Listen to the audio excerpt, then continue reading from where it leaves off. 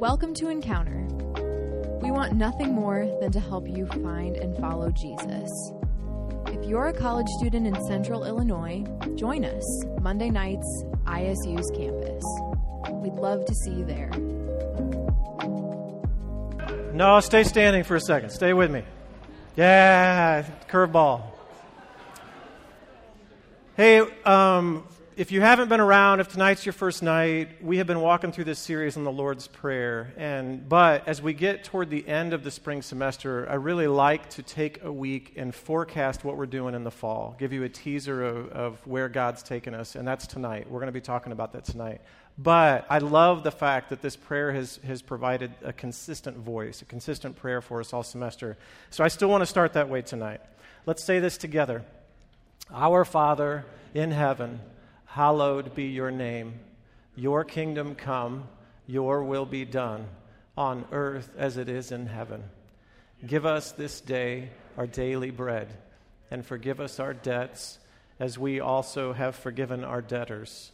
And lead us not into temptation, but deliver us from evil. For the kingdom, the power, and the glory are yours, now and forever. Amen. All right, now you can grab a seat.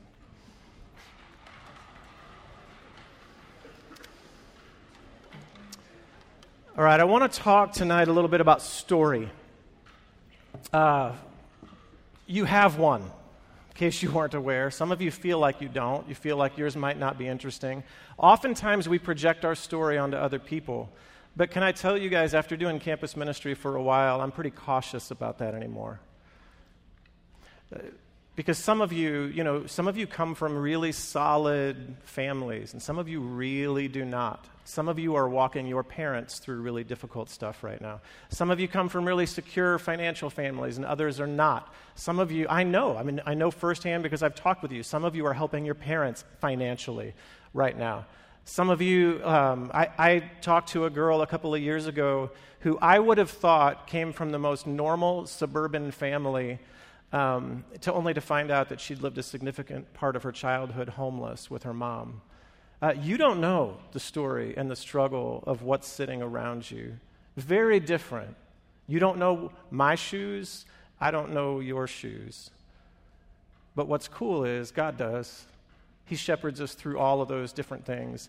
Our theme for the fall is going to be turning point. The idea that God constantly is setting these choices out in front of us, these different paths that we get to walk. I snagged just a piece of Robert Frost's famous poem where he says, "Two roads diverged in a yellow wood, and sorry I could not travel both and be one traveler. Long I stood and looked down one as far as I could to where it bent in the undergrowth." I grabbed that little piece in this picture because it represents this idea to me. That constantly we come across these places in our path where something branches off this way or something branches off that way. You didn't expect it. You didn't understand. You may not understand it. You may not have wanted it, but it's there. And so this question of, okay, well, what do I do with that now? What do I do with these branches that seem to come off my path? And then, he finishes that poem by saying, "I chose the path less traveled, and that has made all the difference." So, let's talk story a little bit tonight. I'm actually going to talk with you a little bit about mine. Because as I've thought this last week about my turning points, like these important moments in my life, some of them I knew was coming. If you're a senior, whether it's high school or whether it's college, there's some decisions that you have in front of you that are obvious turning points. But as I thought back through mine, those aren't all of them. A lot of mine happened in ways that I didn't really understand were happening at the time. So let me just give you a little bit of mine. I grew up way out in the country. I tell some people sometimes that I grew up in the woods, and that is not far from the truth. Okay, I grew up in the country, and our family property backed up to a farmer's woods. We had a good relationship with him. I spent as much time, I knew every hill, every creek, most of the animals that lived in those spaces. That's the way that I grew up. My parents both ran their own businesses. We didn't have a lot of money when I was real little, and then their businesses started to get more successful as I grew up. But I had a very autonomous childhood. I inherited some of my dad's work ethic. And so I have a lot of autonomy that's built into me. My mom wanted us to be, my dad wasn't a follower of Jesus. My mom wanted us to be connected to the church. She thought that was healthy for us, so she connected us with the church. And so I grew up around church influence most of my life. And it was a decent church, you guys. And I remember when I was about 13 years old, coming to the place where I knew that I needed Jesus' help. I knew that I needed his rescue. And I remember around 13, 14, committing my life to Jesus, but I had no idea what that meant. And so fast forward to the end of my, junior, senior year of high school, and I'll tell you this, faith just didn't matter to me much. I mattered to me much, I started dating. That was a purely selfish endeavor. I liked the affection. I liked the attention. That's when it was, again, very super mature, super healthy, me-focused. And so that's kind of what, I wouldn't have been able to say that to you as a senior in high school, but as I projected my life out, it was more about me and less about Jesus probably at that point. And there was a dude who entered my life in that season whose name was Todd. I have a picture of a couple of them here. Todd is the one on the left. He would hate that I'm showing you that picture, which is why I chose it, because he's not here. So Todd was a college student at the time, and kind of out of nowhere, he was a guy I knew from church. He reached out to me and just wanted to hang out. He's like, and so we developed a friendship.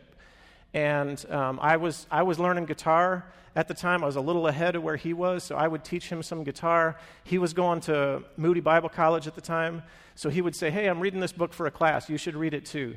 And I would read a book, and then we'd go over to his parents' house, and we'd shoot pool or play shuffleboard or do whatever, and we'd just talk about what was going on in his world and what was going on in my world. And you guys, years later, I read books on discipleship, and I realized that that's what Todd was doing to me, okay? But I had no idea that's what it was at the time. There were no words for it. He was just my friend. There was an intentional friendship where Todd saw that I was hungry, that I was very self-consumed, and he started investing in me as a high school guy. And most of his investment in my life looked like this. It was, hey, Ben, why don't you come with me when I do this? So he would do Bible studies. Why don't you come with me and do this? Okay, it's a little outside of my comfort zone, but I was like, I can try that. Why don't, I'm visiting, he did prison ministry. Why don't you come with me and do some of that? Like, okay, we can try that. And so, and hugely influential. He started doing missions work in Europe. I spent a summer there because he said, why don't you come with me and do this? We'll do English camp, so I always share the gospel. Okay. Why don't you try leading worship? As I'm just beginning to learn my instrument. He's like, why don't you? He kept stretching me and pushing me a little bit. But I'll tell you why I was hungry. I was hungry because I saw something in Todd's life that was purposeful. He understood why he was put on this planet. And I was like, man, I want to be around this guy more. I want to learn from him. And I began to understand why my faith actually mattered. Yes, I had received God's forgiveness, but my faith in my life actually intersected, and I'd never seen that before.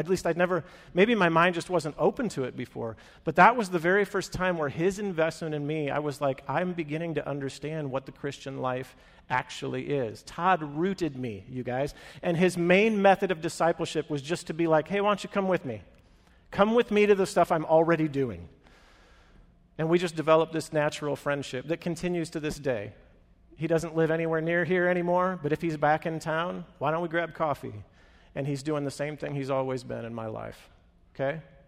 Well then, I'll just tell you this part too. As a guy who was involved in a bunch of, these self-consumed dating relationships, one of the very first convictions that God gave me as a follower of Jesus was that, where he was like, this is kind of gross. He put his finger on that in my heart. And I realized I had some growing up to do. And so I agreed, and in my senior year of high school, I was like, okay, God, you win. I will not date someone who does not at least have the potential of being a spouse. Now, I thought that was a pretty easy agreement, okay? It ended up not being an easy agreement. I ended up being single for like 2.5 years. And I'm not saying I was ultra mature during that time. I'm saying I needed to mature during that time. The next woman I would have a date with would be my wife. Not immediately, but it took a while after that, okay? Yeah. But in that, God knew. I mean, I look back at that, you guys, and that was a small conviction. I mean, I remember being at a space where God was like, this is a really me-focused spot in your life. It didn't feel like a turning point in the moment. It actually kind of sucked. But God put his finger on that and said, something in you needs to change. And I was like, okay, let's lean into that. Huge turning point for my maturity. Huge. I made the decision to transfer when I went from junior college to Eastern Illinois University, studying English Lit. I wanted to be a high school teacher, so I went there. That's where I met the dude on the right. His name is Roger. Roger was the campus minister there, had a huge influence on me. This dude loved the Bible, and he knew it backwards and forwards and could read it in its original language. And he taught me what it meant to respect the Word, to teach it well, to think critically about it, to truly apply my mind toward the Bible and go deep. Go deep. And I was a sponge when I hit EIU. Now, I still had no desire to do campus ministry. I had never thought about doing ministry of any kind, all right? I led worship, and I did some discipleship and other stuff. After I graduated, Joe and I got married shortly thereafter. He called me back up and said, hey, would you consider doing campus ministry? And I was like, no, but I'll pray about it.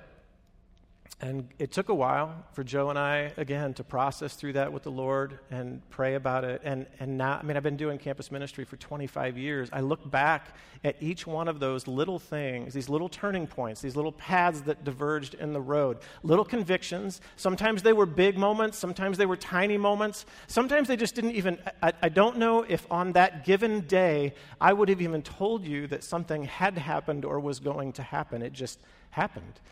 You don't necessarily understand all these turning points in real time. You see them much more clearly in the rearview mirror. You have that kind of a story. Do you know each other's? I mean, like even from a friendship perspective, it's a super interesting question to be like, hey, what are five big turning points in your life?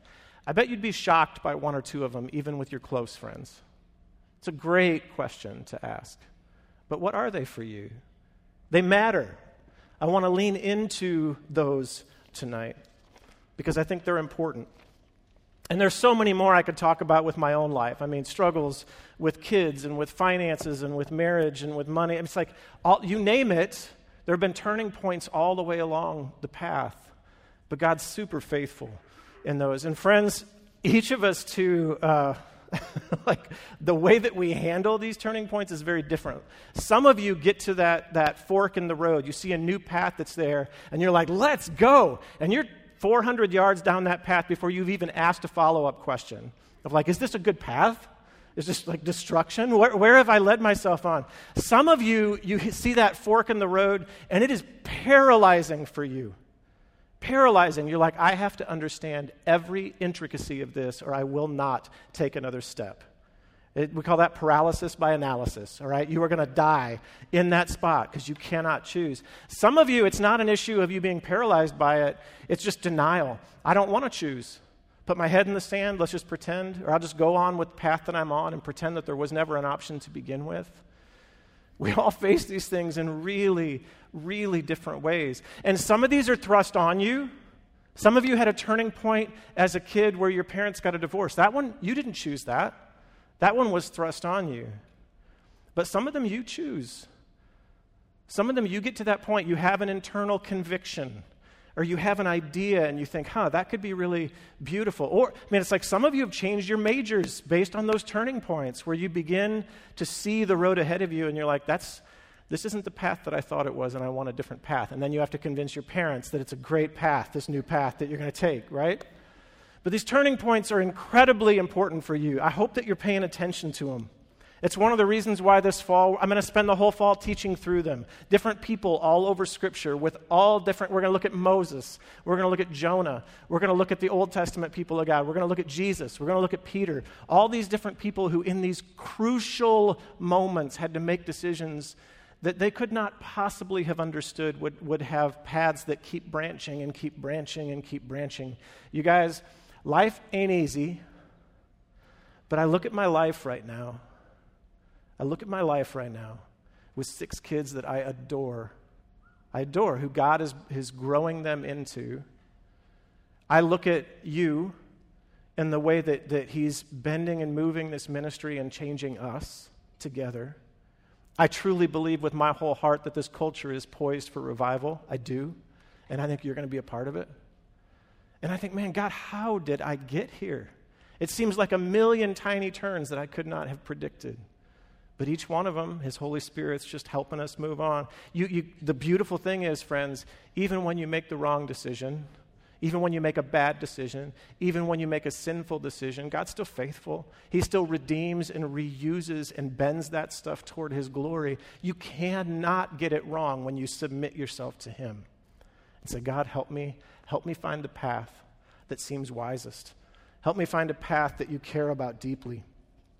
So, the scripture I want to grab tonight to talk about this comes out of Acts 2. And it seemed like an appropriate scripture because, you may or may not know this, but when Jesus died, so we celebrated that last weekend, his death and his resurrection. He died on a Friday, was buried, put in the tomb, and then he was resurrected on Sunday. Well, the Jewish people had these feasts that were lined up with it. And it just so happened, not coincidentally, that Jesus dies on Passover. Okay, and he's resurrected as a part of the Feast of First Fruits. The Jewish people would have known these feasts very well.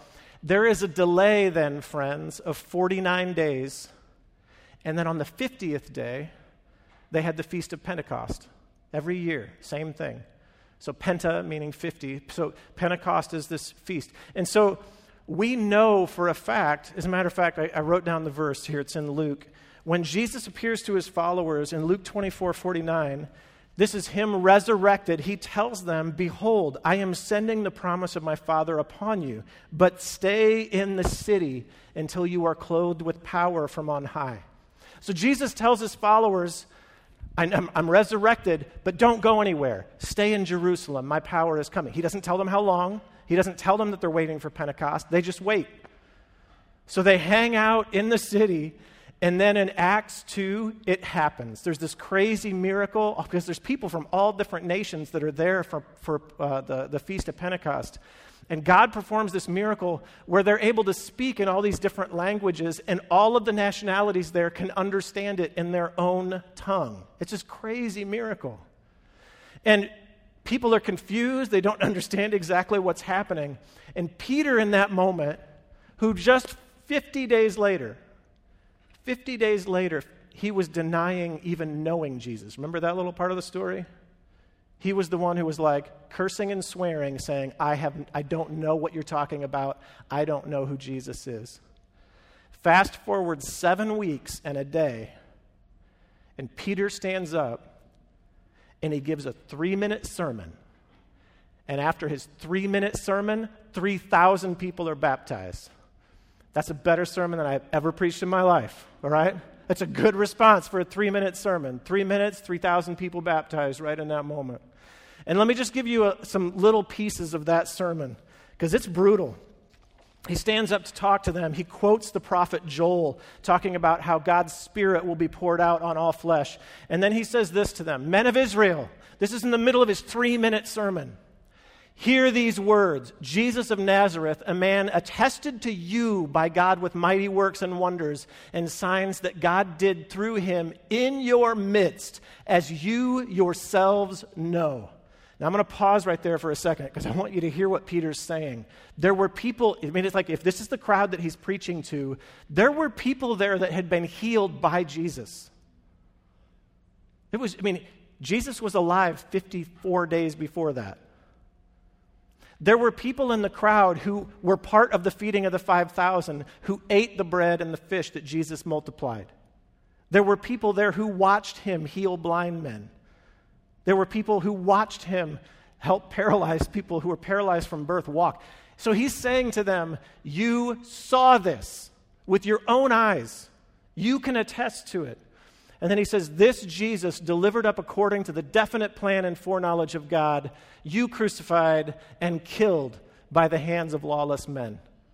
He's talking about the Roman government. You handed him over to the Romans to be murdered.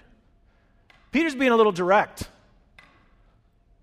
You watched Jesus do miracles, and he was the Messiah, and you murdered him. And so he continues. Talk about a turning point in this. He goes on to quote David from Psalm 16, and then at the end of Peter's 3-minute sermon, we have this. Let all the house of Israel therefore know for certain that God has made him, meaning Jesus, both Lord and Christ, this Jesus whom you crucified. And now when they heard this, talking about the people who were there, they were cut to the heart. Cut to the heart. And they said to Peter and the rest of the apostles, brothers, what shall we do? I tossed a picture of our baptism wall back up at the campus house because maybe you've wondered or maybe you've not noticed that little tiny sign that sits in the middle of all your pictures that says, what shall we do? That's where it comes from. Because Peter's response is this.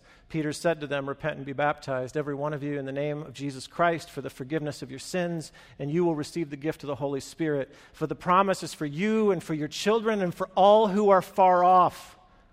That's you and me. Everyone whom the Lord our God calls to himself. And with many other words he bore witness and continued to exhort them, saying, save yourselves from this crooked generation. And so those who received his word were baptized. And there were added that day about 3,000 souls. 3,000 souls. Now, I need you to understand why this stung them. Because the Jewish people had been praying for and waiting and celebrating a Messiah. They didn't expect him to look quite like Jesus. And so they missed it. They missed it. And so Peter is able to walk up in front of them and say, you and your parents and your grandparents and your ancestors have been waiting and longing and praying for the person you just murdered. And their minds are opened. And they're like, oh my goodness, what should we do? What can we do with this, Peter? What are we supposed to do? And he says, repent. That word means turn around, walk a different direction, change your mind, change your posture, and be baptized, which represents your death, burial, and resurrection. Talk about a turning point. So let me give you just a taste of a few things that I notice about these people. Number one, they showed up. They're there, all right? They don't have to be there. They could be somewhere else. You guys know how easy it is to not show up, right? Super easy. They didn't have Netflix, but they had other options. They did not have to be standing there listening to Peter. They chose to be there. Woody Allen, I love this quote. He said, 80% of success in life is just showing up. I agree. Okay, number one, they were there. Number two, they actively considered his words. They were curious and they were inquisitive. They didn't just show up, they actually listened to the sermon that Peter gave them. They opened their minds, they were listening to what he had to say. Number three, their hearts were soft. Verse 37, did you hear it? It says they were cut to the heart. I mean, the words that Peter was sharing, they made their way inside of them. That previous one, they considered his words. That's a mental piece. Oh yes, I'm understanding and I'm engaged with you right now. But there's a difference to opening your heart.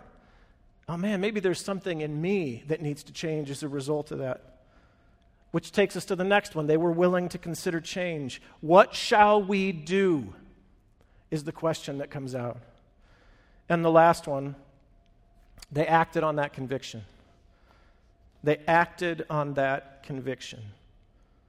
3,000 people were baptized in that moment, from their head to their heart to their hands and their feet, you guys. They showed up.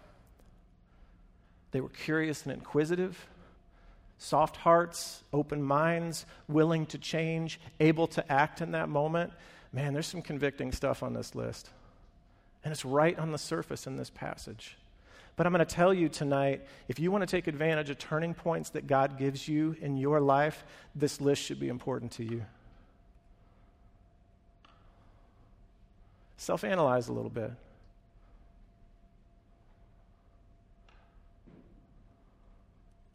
So what happens?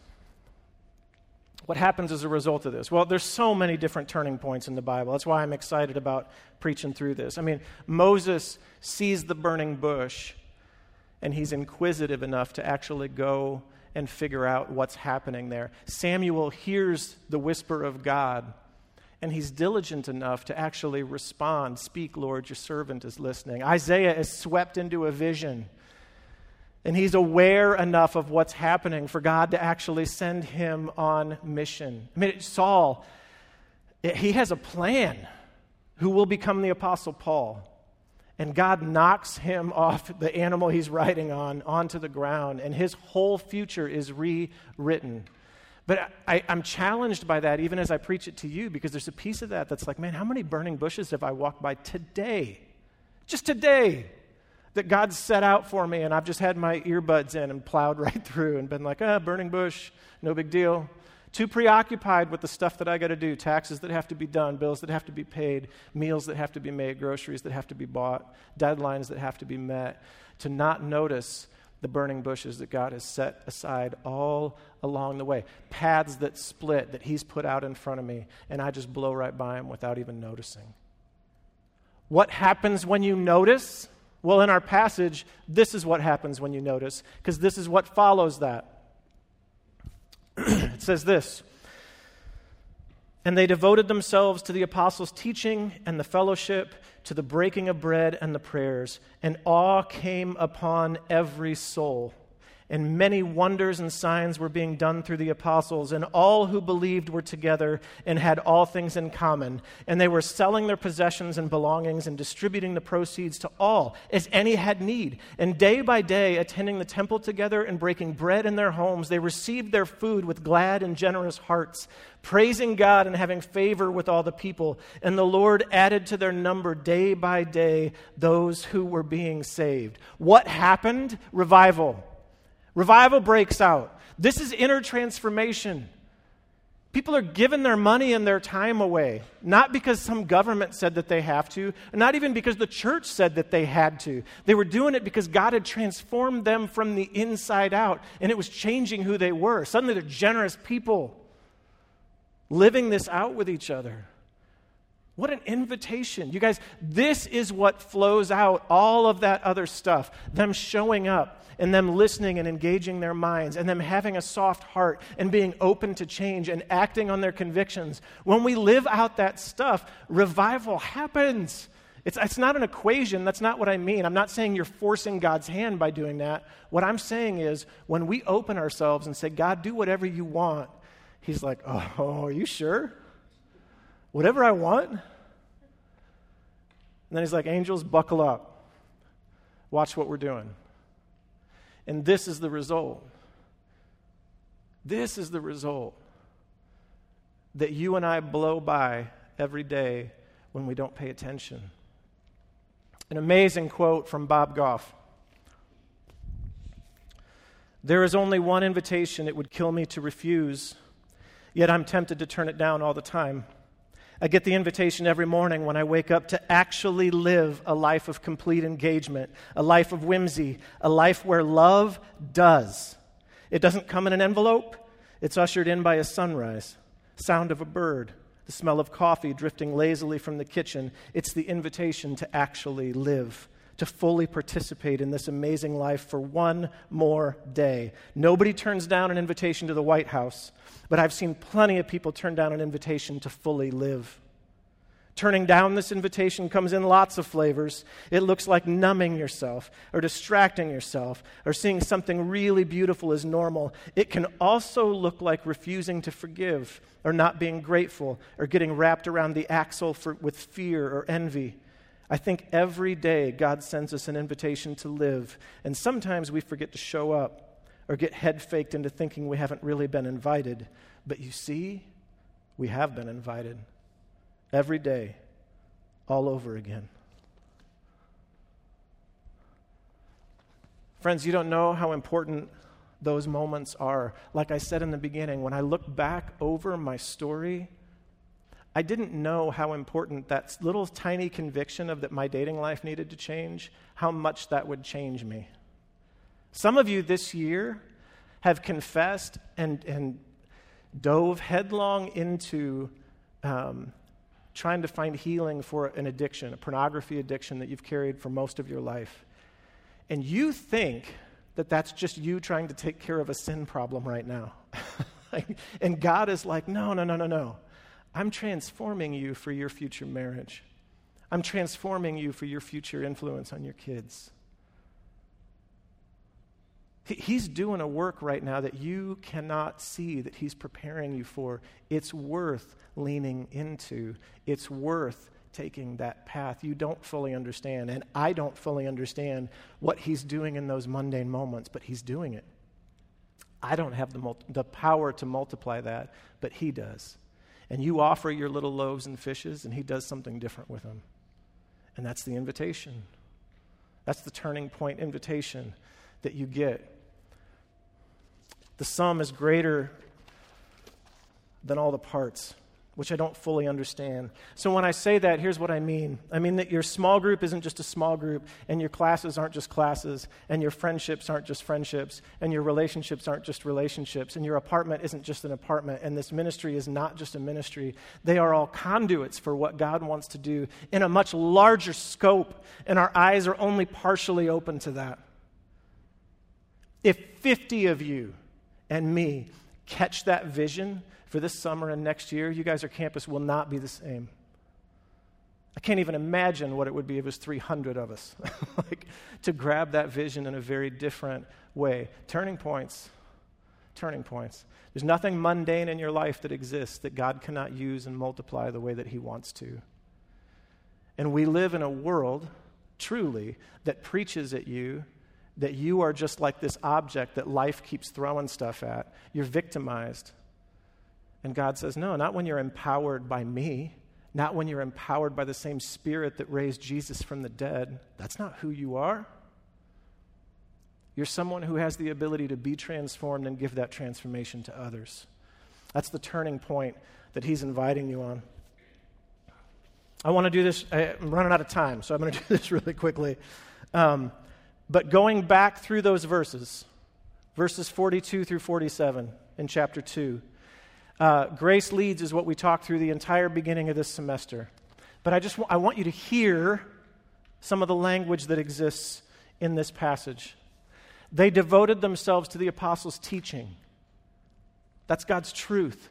They're anchoring themselves in God's truth. And the fellowship, that's community. To the breaking of bread, that's community. And to prayer, that's God's voice.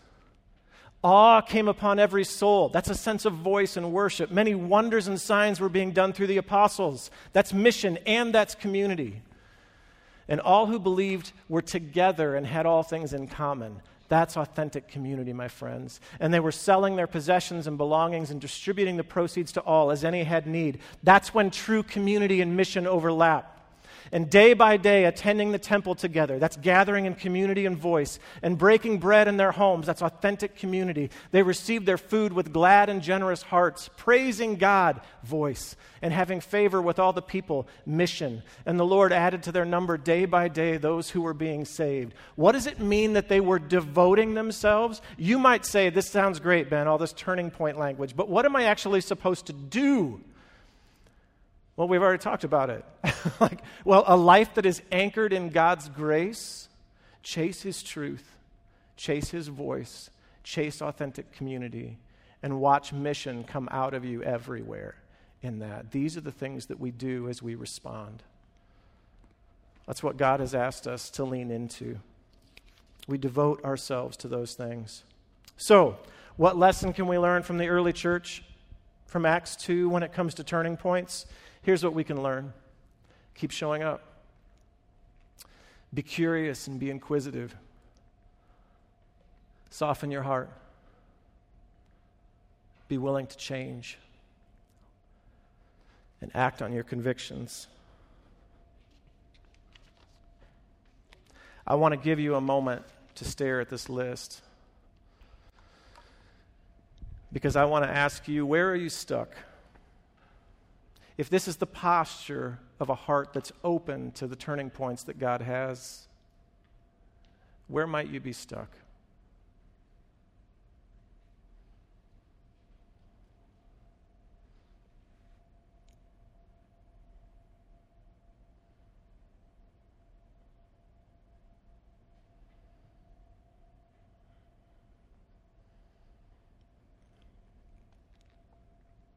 Heavenly Father, thank you for your care and your concern for every soul in this room. Through every problem that they've encountered, every turning point that's been thrust upon them, through the ones they've chosen themselves, God, you haven't gone anywhere. Even when you felt distant, I trust your promise that your presence is constant. And I know I'm speaking for the fall as if this group will be the same. It will not. I know some will be often turning points elsewhere, but God, we trust you for all of it. Trust you in what you need to do with this campus, and trust the way that you will use them as missionaries where they're headed.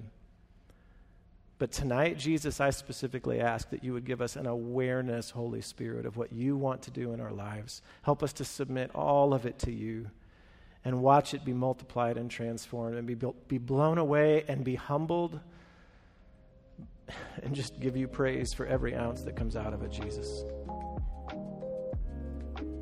The semester isn't over yet. So Christ, for those who are itching for new life, I pray that you'd meet them where they're at tonight.